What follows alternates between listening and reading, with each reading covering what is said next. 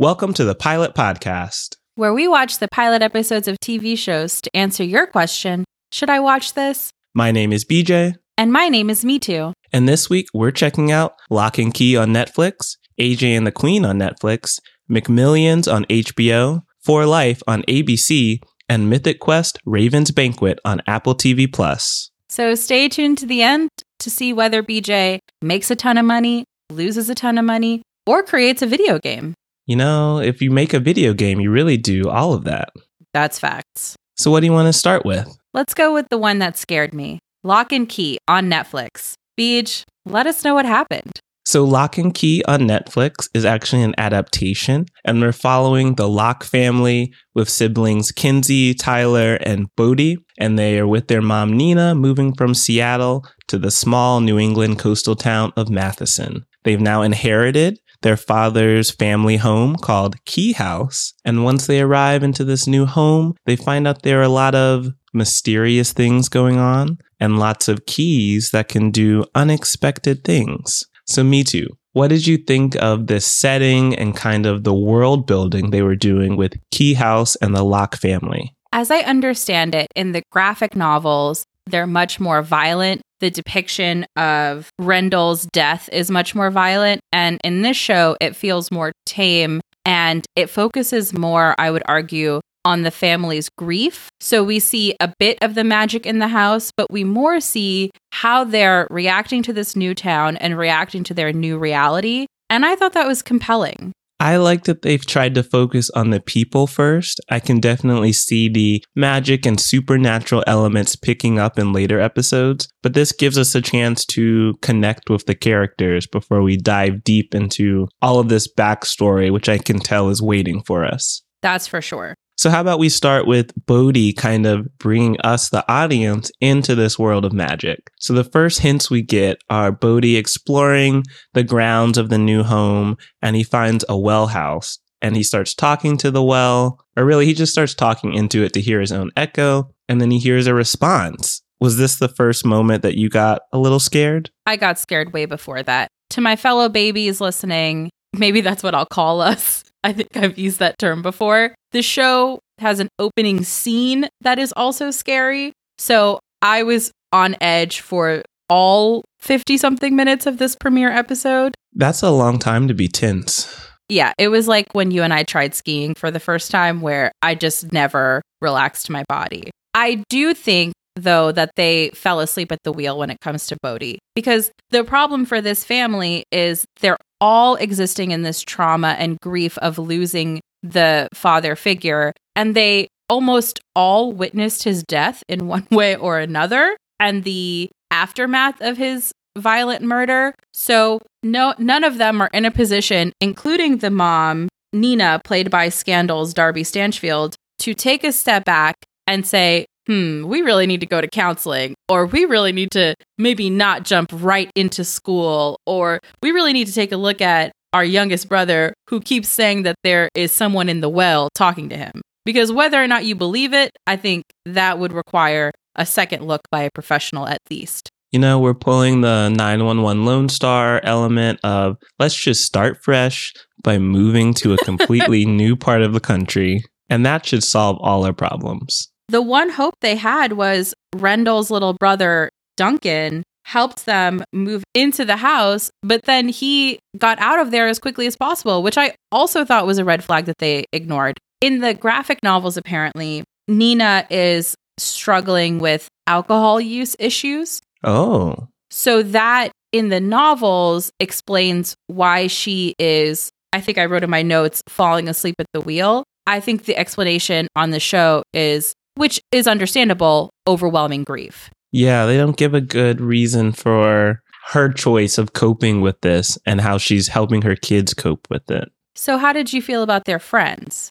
Because they're new to this town and immediately Kinsey and Tyler start to meet people and gain some social currency at their school. I think even though it's going to be rough because everyone in this town knows what happened to the Locke family and apparently knows more than they're letting on about the Key House, it's good to socialize during this time. I kind of felt bad that Bodhi is just wandering around the home all day. Isn't he school age? They say his school doesn't start for another week. Oh, okay. I was wondering why he was just left alone. But yeah, even the mom leaves. It's just like, I gotta run some errands, just chill in this giant home we know nothing about, that's probably not up to date or safe. BRB. Are they the locks to the keys?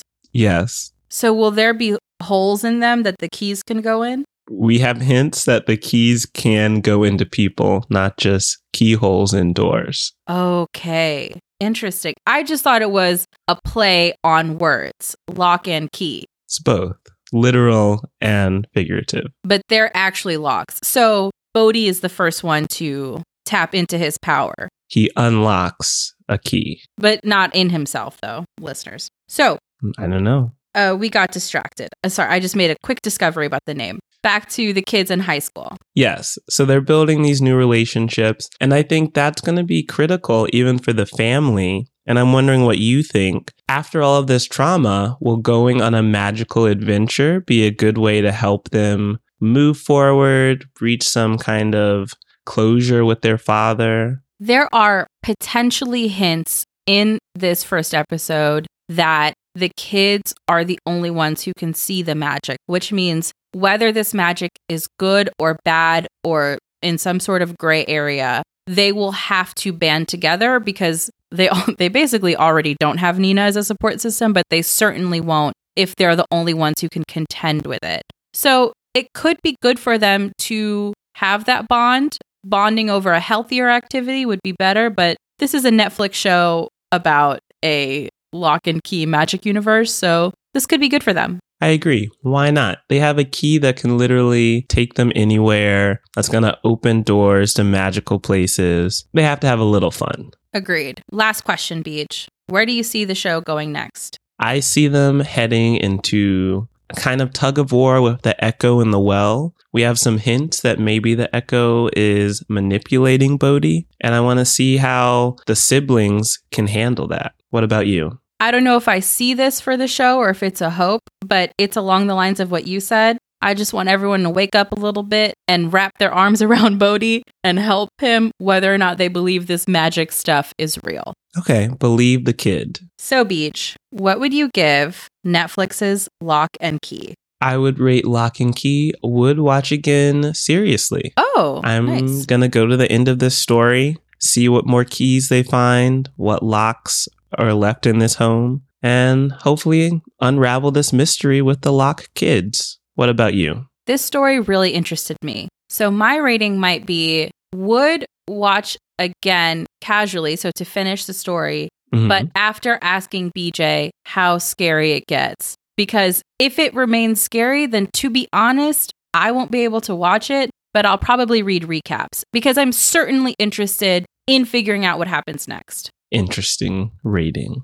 BJ, you've given many a rating that's like, would watch if Me Too spends 3 hours of her life to let me know if it's worth it. So you're welcome. I'm giving it back to you. Anyway, do you want to talk about another show that has a kid? Another show that features a shady kid whose background we don't know yet. And people might not believe everything that kid is saying?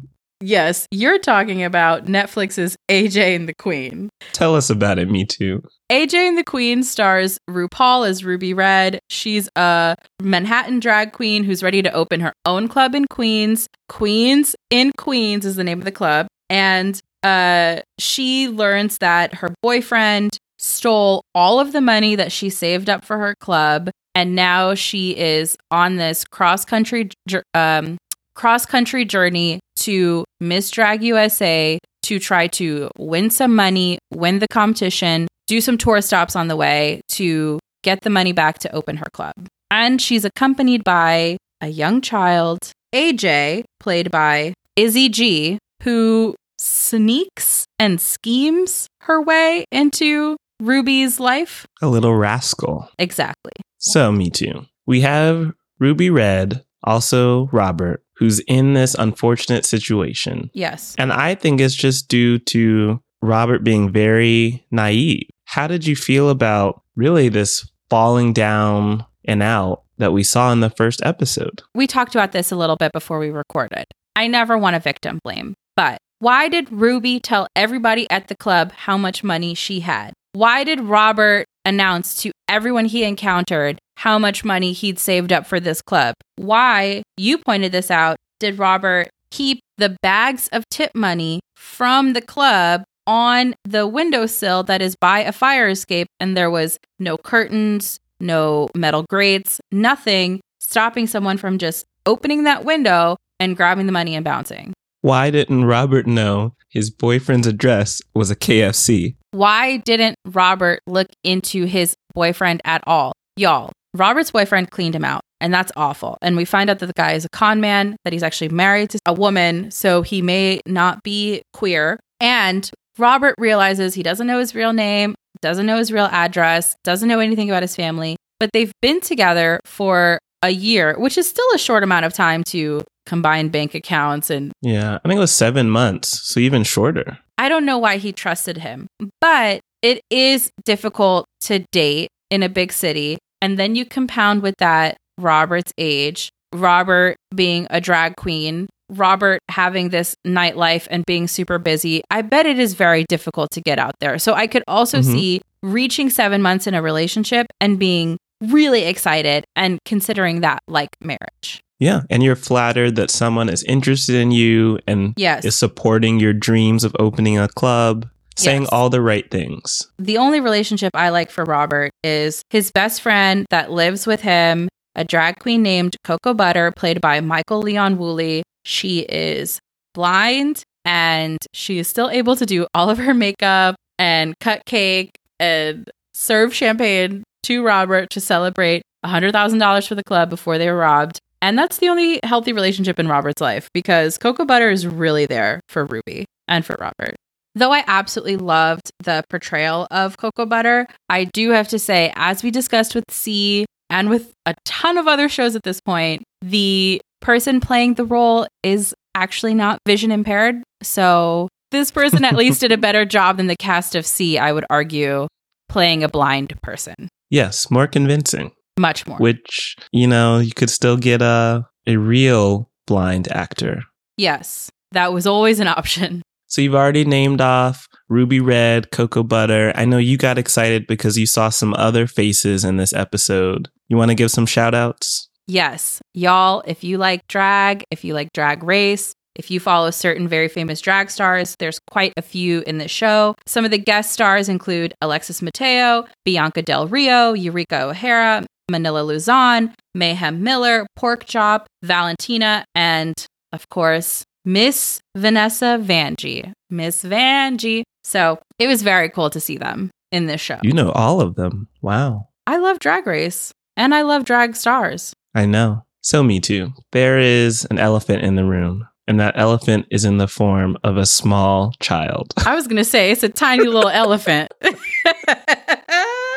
We need to talk about AJ in the title, AJ and the Queen, and also the narrator of this show. Okay, that's the thing. I think that no matter what you say about RuPaul and RuPaul's politics, about what he does or doesn't do with his shows and his media, one thing that you can't take away from RuPaul is he is a groundbreaking star. The fact that a Black drag queen is this successful is remarkable. So it did frustrate me a little bit that RuPaul is not the center of this show. The show is about Ruby and Robert, but like you pointed out, it's narrated by AJ. It's AJ and the Queen, not like Ruby and this annoying little kid. Maybe not as catchy as show title, I'm not sure. I'd check that out, though. Me too. I would click on that. That's for sure. I'd be like, ooh, they're keeping it real. Let me look at that. So that did frustrate me. It was frustrating, and they give AJ a sad backstory that AJ's mother left about a month ago, and they have to fend for themselves, begging and stealing for money and food. But they don't make AJ likable. And we see the beginnings of this relationship where Ruby is going to help AJ out and kind of find their way. I guess there's going to be some pseudo parent-child relationship that forms between them. But AJ is just rude and annoying. Yes. AJ was really annoying, made up a ton of excuses, kept crying. But I did think that contributed to the campy fun of the show. In that, BJ, I'm not sure if you've seen the I think his name is pronounced Jay Nadaj. I think it's just Jaden backwards is the last name on that. This person is a Twitter account, and he makes these really funny parody videos of Hallmark Christmas movies be like, or BET original movies be like, or Disney musicals be like. And he does these elaborate 2-minute stories of the campiest version of these stories that are needlessly dramatic. And that's what this whole show felt like. So maybe AJ was a little street urchin style character and intentionally super schemy and annoying so that your heart fills even more for Ruby being this mama character, or even for Robert being this parental figure for AJ. That's a good point. I definitely picked up on the Hallmark movie vibes when Robert and his boyfriend were having their little dinner date. Yes. And so I can now see AJ as the Hallmark Christmas movie villain. Yes. Just hyped up energy, very in lane of I am a little street urchin who's going to steal from people. But maybe it's like the Grinch, where AJ's heart will grow 3 sizes by the end of the show. How many episodes will that take? I think all of them into the next season. Because the voiceover also indicates that AJ has some kind of long con going on, because right at the top of the episode, AJ goes, Ruby has no idea what's coming. Mm-hmm. So I don't know what AJ did or is going to do. Let's head to our ratings and let's answer the question. Are you going to stay tuned to find out what happens to Ruby, Red, and Robert along with AJ? I think I can predict your rating. So for me, I'm going to watch again casually. I don't want to binge it, which is why I'm not saying seriously, but I will finish the story and I will explain to you what happens, because I think you're not going to watch any more episodes. I would also recommend to our listeners, if you want to watch the show or not, to check out Trixie and Katya. They're these 2 amazing drag queens, and they do this YouTube series, and they did a review of the whole series of AJ and the Queen that is filled with spoilers, but very, very funny. Oh, so I should just watch that. I think for you and our listeners that are not interested in this show, perhaps that would be most appealing. Yes, because I would not watch again. I know. I thought it was fun. There's definitely a lot of potential there, and a lot of people will enjoy the show. But in the meantime, let's head to another show that's all about money problems. McMillions on HBO. Beej, explain the case to us. Sure. So this is an HBO documentary, and it is about the McDonald's Monopoly game, which went from about 1989 to 2001, where, get this, all those big prizes of cars, boats, homes, $100,000, $1 million. Ooh. None of those went to legitimate winners for over a decade.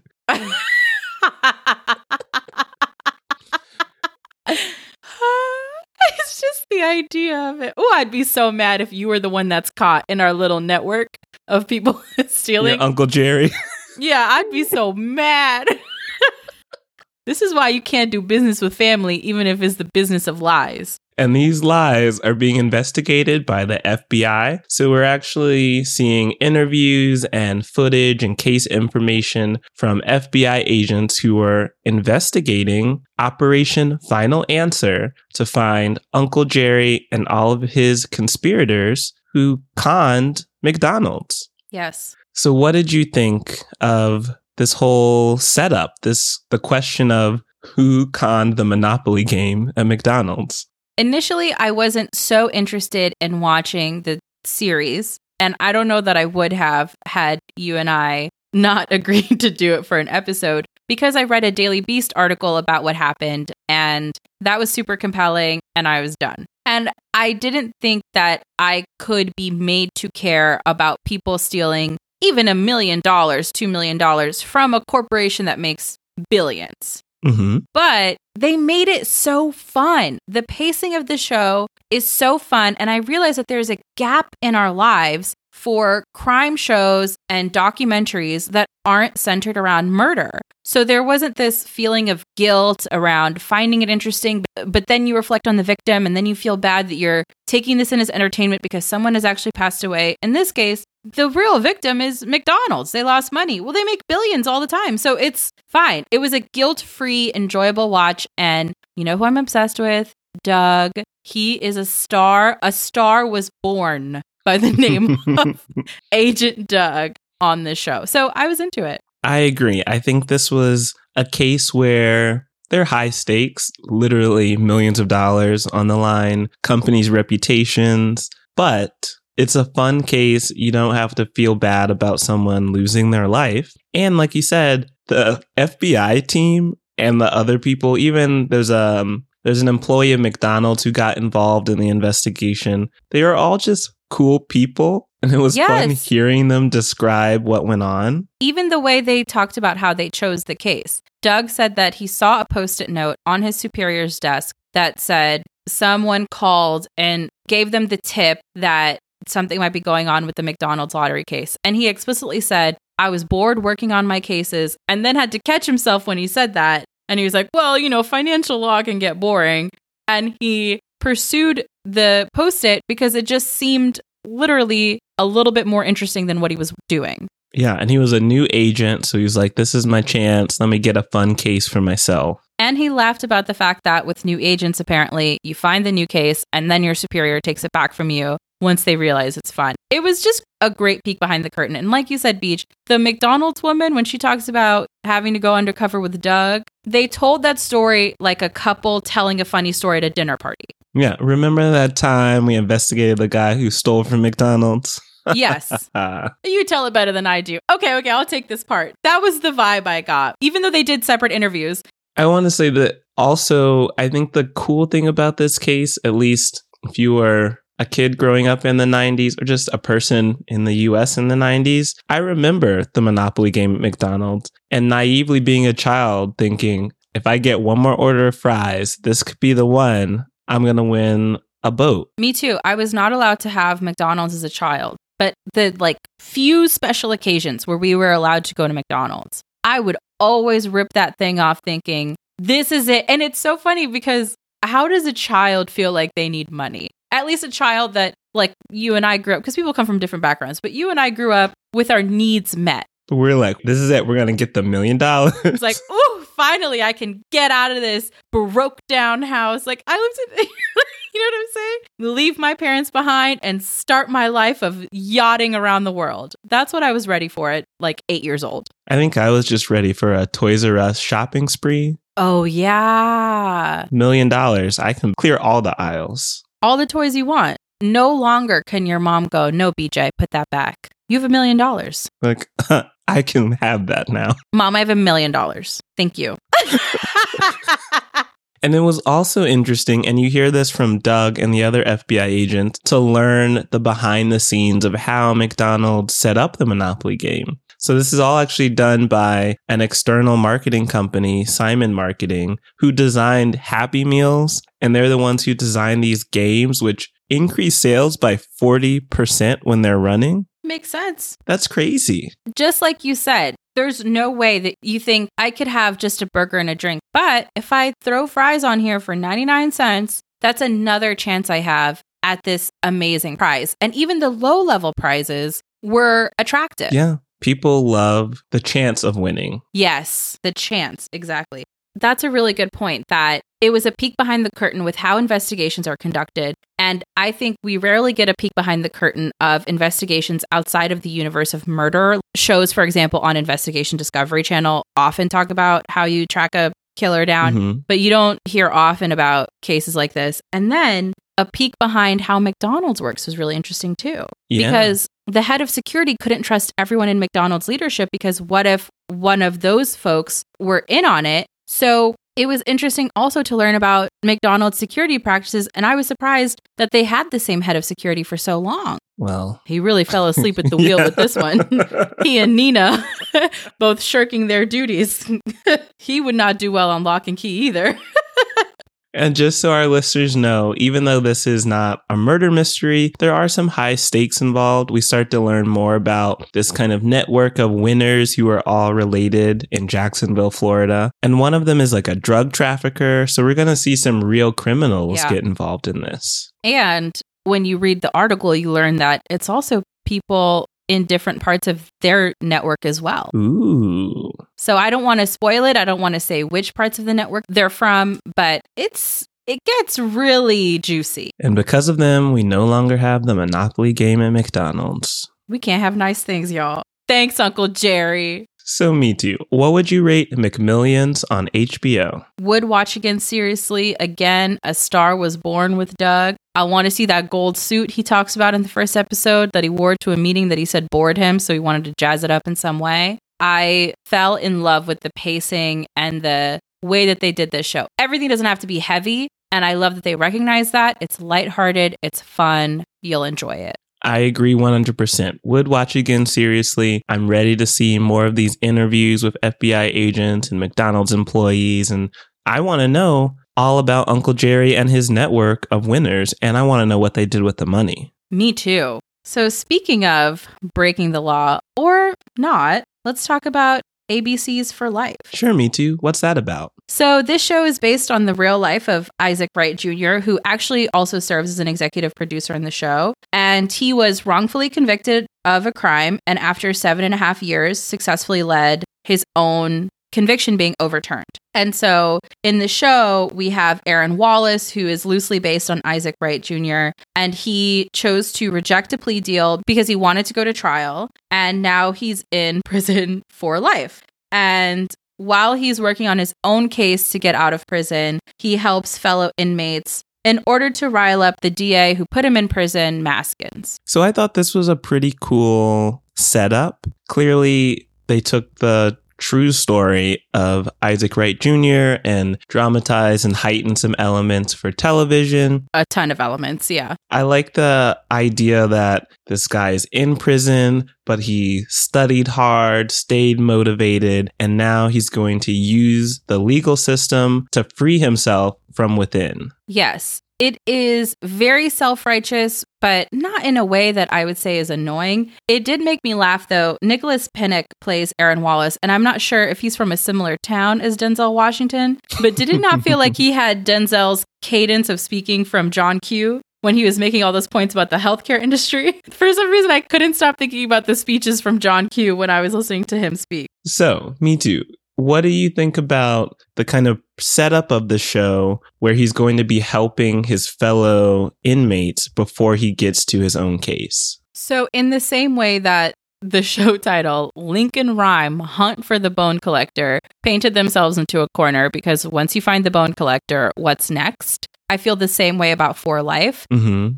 I wonder if they'll keep doing this case of the week or case of the moment style where we learn more and more about his case and the different ways in which the system worked against him while he works on the case of the moment. And so in this instance, it was someone who was wrongfully convicted of selling drugs that caused an overdose in his ex-girlfriend. She thankfully survived. I mean, it's a fictional show, but still, it was nice that she lived. I wonder how many times they'll be able to do a case of the week since the show would become too sad if we just kept seeing him stay in prison. True. We can't watch him sit there for life. We need him to get out at some point. So I'm hoping ABC and the creators behind this show kind of stepped into it with a plan of how long they want it to go. I wonder if they'll have him do cases outside of prison. So he gets out. He still helps incarcerated people. Oh, so then they can keep things going.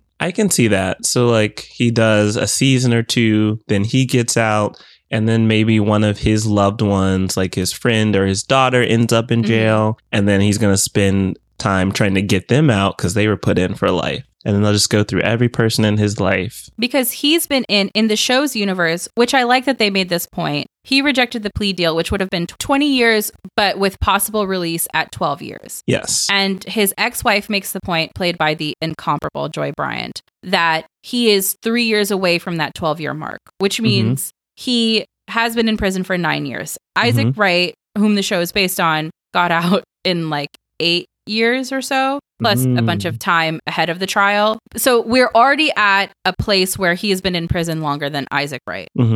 So yeah, I wonder if it is he gets out and then he helps family members or friends who have been incarcerated, or if it's just a look at the system, because 97% of federal cases and 94% of state cases go to plea deals instead of trial.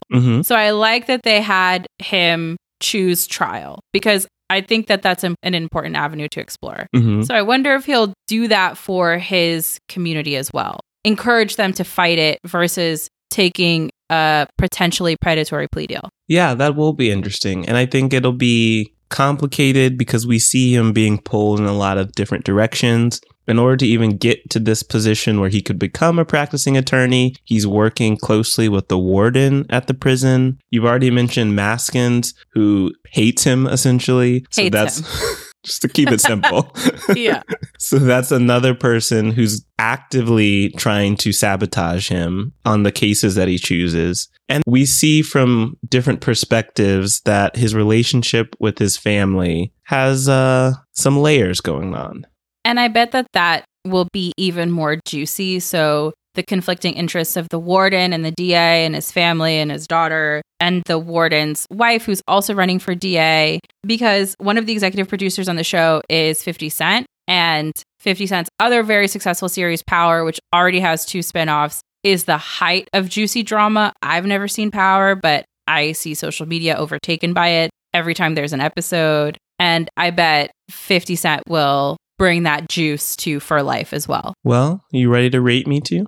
Yes. Beej, what would you give ABC's For Life? I think I would give this would watch again casually. I like the setup, the premise, what Aaron Wallace is working towards. So I'll check in and out to see, is he making progress towards getting out of prison? I agree. I thought that the case of the week structure was interesting. So I would also watch again casually in that I'll be interested in the different cases he takes on. I'll be interested in his pursuit of freedom, but I won't need to watch every single episode. It'll be like watching Law & Order, just a fun procedural to jump in and out of. Mm-hmm. All right, switching gears. I don't think there's a natural segue between wrongful imprisonment and the problems of the justice system and video games. I see the connection, but okay. What is it? Can't give you the answer. Okay, sure. I want you to discover for yourself. I believe in you.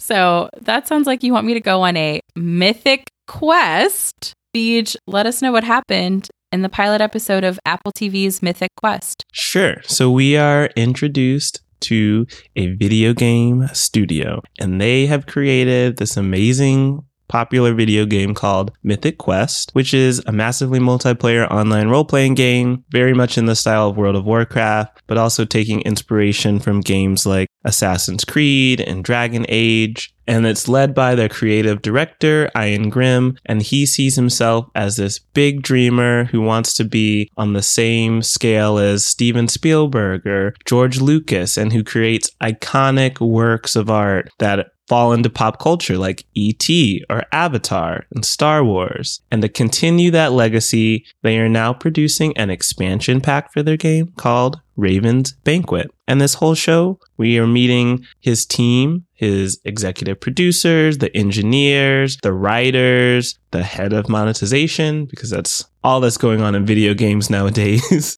Yes. As they put together the best video game they can. What'd you think? I thought it was really funny, and I am not fully immersed in the video game world, though both you and my partner love them, so I have some knowledge. And I thought it was a cool commentary on video game culture as well. In the same way, this is not a healthy comparison, but in the same way that For Life was a non-preachy but interesting commentary on justice, policing, the justice system, I thought this was an interesting commentary on misogyny in video game culture, the literally unhealthy work-life balance in video game culture, the egos in video game culture, the fact that you rely on child reviewers in gaming culture, but without it feeling at all preachy or self-righteous. It just made me laugh. I laughed for all 30 minutes of this show. Definitely a solid half-hour comedy. You know we love a half hour. So I think what really brings this show to life and is so funny are the office relationships.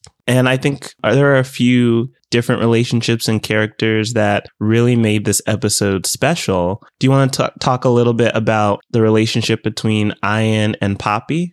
Yes, Ian is played by Rob McElhenney and Poppy is played by Charlotte Nickdow. And he admits to her that she brings his vision to life in a way that he is unable, but he would never admit that widely because of his ego. And it's so nice to see, it's so funny to see their dynamic of him being the visionary, but her having to check his dreams, and then figure out how to insert her own. Yeah, she just wants to include a shovel that she created herself.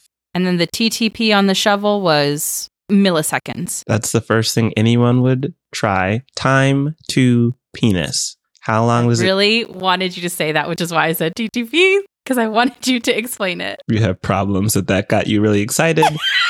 This is how long it takes for players in video games to take a new item or new tool and then draw a penis. Which is a thing in video games. Yes. We can't have the McDonald's lotto, we can't have justice, and we can't have drawing tools. What else will we have stripped from us? Well, in some cases, like David, we'll have our personal assistant stripped from us. And power and agency, and pride and dignity, and shame. Do you want to talk about David and Ian, and then where Joe kind of slots herself in that? David is the executive producer of the game. He's played by David Hornsby, and Joe is his assistant. She's played by Jessie Ennis, and immediately you can tell that David has no power. He tries to call meetings. They happen without his presence, even if he's the one who called them. He tries to set deadlines for the game. That's his own mythic quest, because Ian is the one who controls that. And he has problems with trying to assert any sort of power over what's happening, and tries to complain to HR about it, which I think we need to just dedicate time specifically to talk about HR after this. So in that dynamic of David reaching for power, we see Ian undercut that at every turn, intentionally and unintentionally. And then Joe, clearly recognizing Ian is the more powerful person, becomes a loyal assistant to Ian, to the point where there's a scene in a team meeting where Poppy yells at Ian and Joe yells at Poppy, and the passion with which she screamed, the actor Jessie sold that so well that I truly laughed so hard I missed the next couple lines and had to rewind. Yeah, and she's also taking notes during a team meeting and whispers under her breath, Ian exudes masculinity. These game testers are overstepping their boundaries. So special shout out to the game testers. Actually, Rachel, played by Ashley Birch, who has a very sitcom-y, potentially unrequited love for Dana, played by Imani Hakim. And their relationship also leads into your favorite character, also a highlight for me as well, HR representative Carol. Let's give it up for Carol, played by the incredible stand-up comic and comedian Naomi Ekperigin. She was so good. Basically, everyone misunderstood what HR meant. They treat HR as if it's therapy. So they go and they sit and talk to her. On the couch, lie down. They lie down on the couch. They connect their problems they're experiencing with what they experienced in the home. David even compares the relationship between Poppy and Ian as the relationship between his parents when they were going through a divorce. And at one point, one of the characters interrupts another one in a meeting with Carol and goes, "Oh, sorry, I didn't realize you were having a session." And Carol is just a victim of all of this. And they shut down her complaints. Yes, she tries to host a meeting to explain to them what HR is, and they just completely take it over. You deserve better, Carol. You do, Carol. We're rooting for you.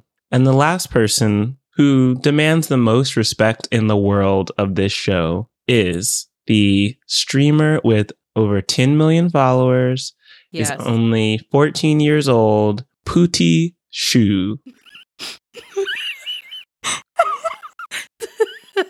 So he is what I believe based off of PewDiePie, one of the most popular YouTubers who streams a lot of video games. And he's essentially an influencer in the world of video games. And so his rating and opinions of the Raven's Banquet expansion will directly influence their sales. He's masterfully played by Elisha Hennig, who was on a show that I liked called Alex Inc. And I'm glad he's landed here, at least for a few episodes, I assume, reviewing games. But that character, so good. And that was another commentary on gaming culture where they watch his review of their expansion pack, all of them in the office together. And it literally looked to me like a scene from a movie about NASA where everyone is in the control room and they're all watching the big screen to see if the rocket ship successfully launches, if it successfully landed. It felt like a very Houston, we have a situation viewing of his review. I mean, if he didn't give it 4 B-holes, it would have been a situation. He did remind me of those kids that pull over $20 million a year reviewing toys. They're so lucky. We didn't have that opportunity when we were growing up. Me too. What would you rate Mythic Quest on Apple TV Plus? Would watch again, seriously. It was so funny.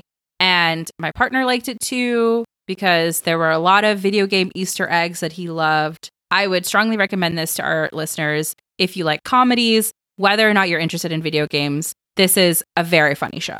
I 100% agree. This is a comedy that I enjoyed. Wow. I would watch it casually, but I will say the reason that it appeals to me more than other comedies is because of all of the video game Easter eggs and references. Yeah. So it's not just the jokes I'm enjoying, it's actually the commentary they're making on the video game industry. And it's really good. I mean, you noted that they even had some cool commentary about what it's like to be bought out by a larger studio. So there's a lot of cool discussion happening. Yeah, well-written show. I mean, It's Always Sunny, I know you don't like it, is a great show. So these folks know comedy. I agree. They know what they're doing. They know how to make a popular show. Well, Beach, speaking of popular shows, where can people find more episodes of the Pilot Podcast? They can head to our website at thepilotpodcast.com, and they can subscribe to us on their favorite podcast platforms. And if you want more content where we take a deep dive into a single pilot episode of a TV show and give all of our opinions and more, consider subscribing at join.thepilotpodcast.com to be a member of the Pilot Podcast Deep Dive. Our next deep dive episode, which will come out the day after this one, is on Hulu's High Fidelity starring Zoe Kravitz. So tune into that. You can follow us on Twitter and on Instagram at The Pilot Pod. You can send thoughts, feelings, show suggestions, feedback, your favorite video games that we should try out to askthepilotpodcast@gmail.com. Thanks for listening. Bye.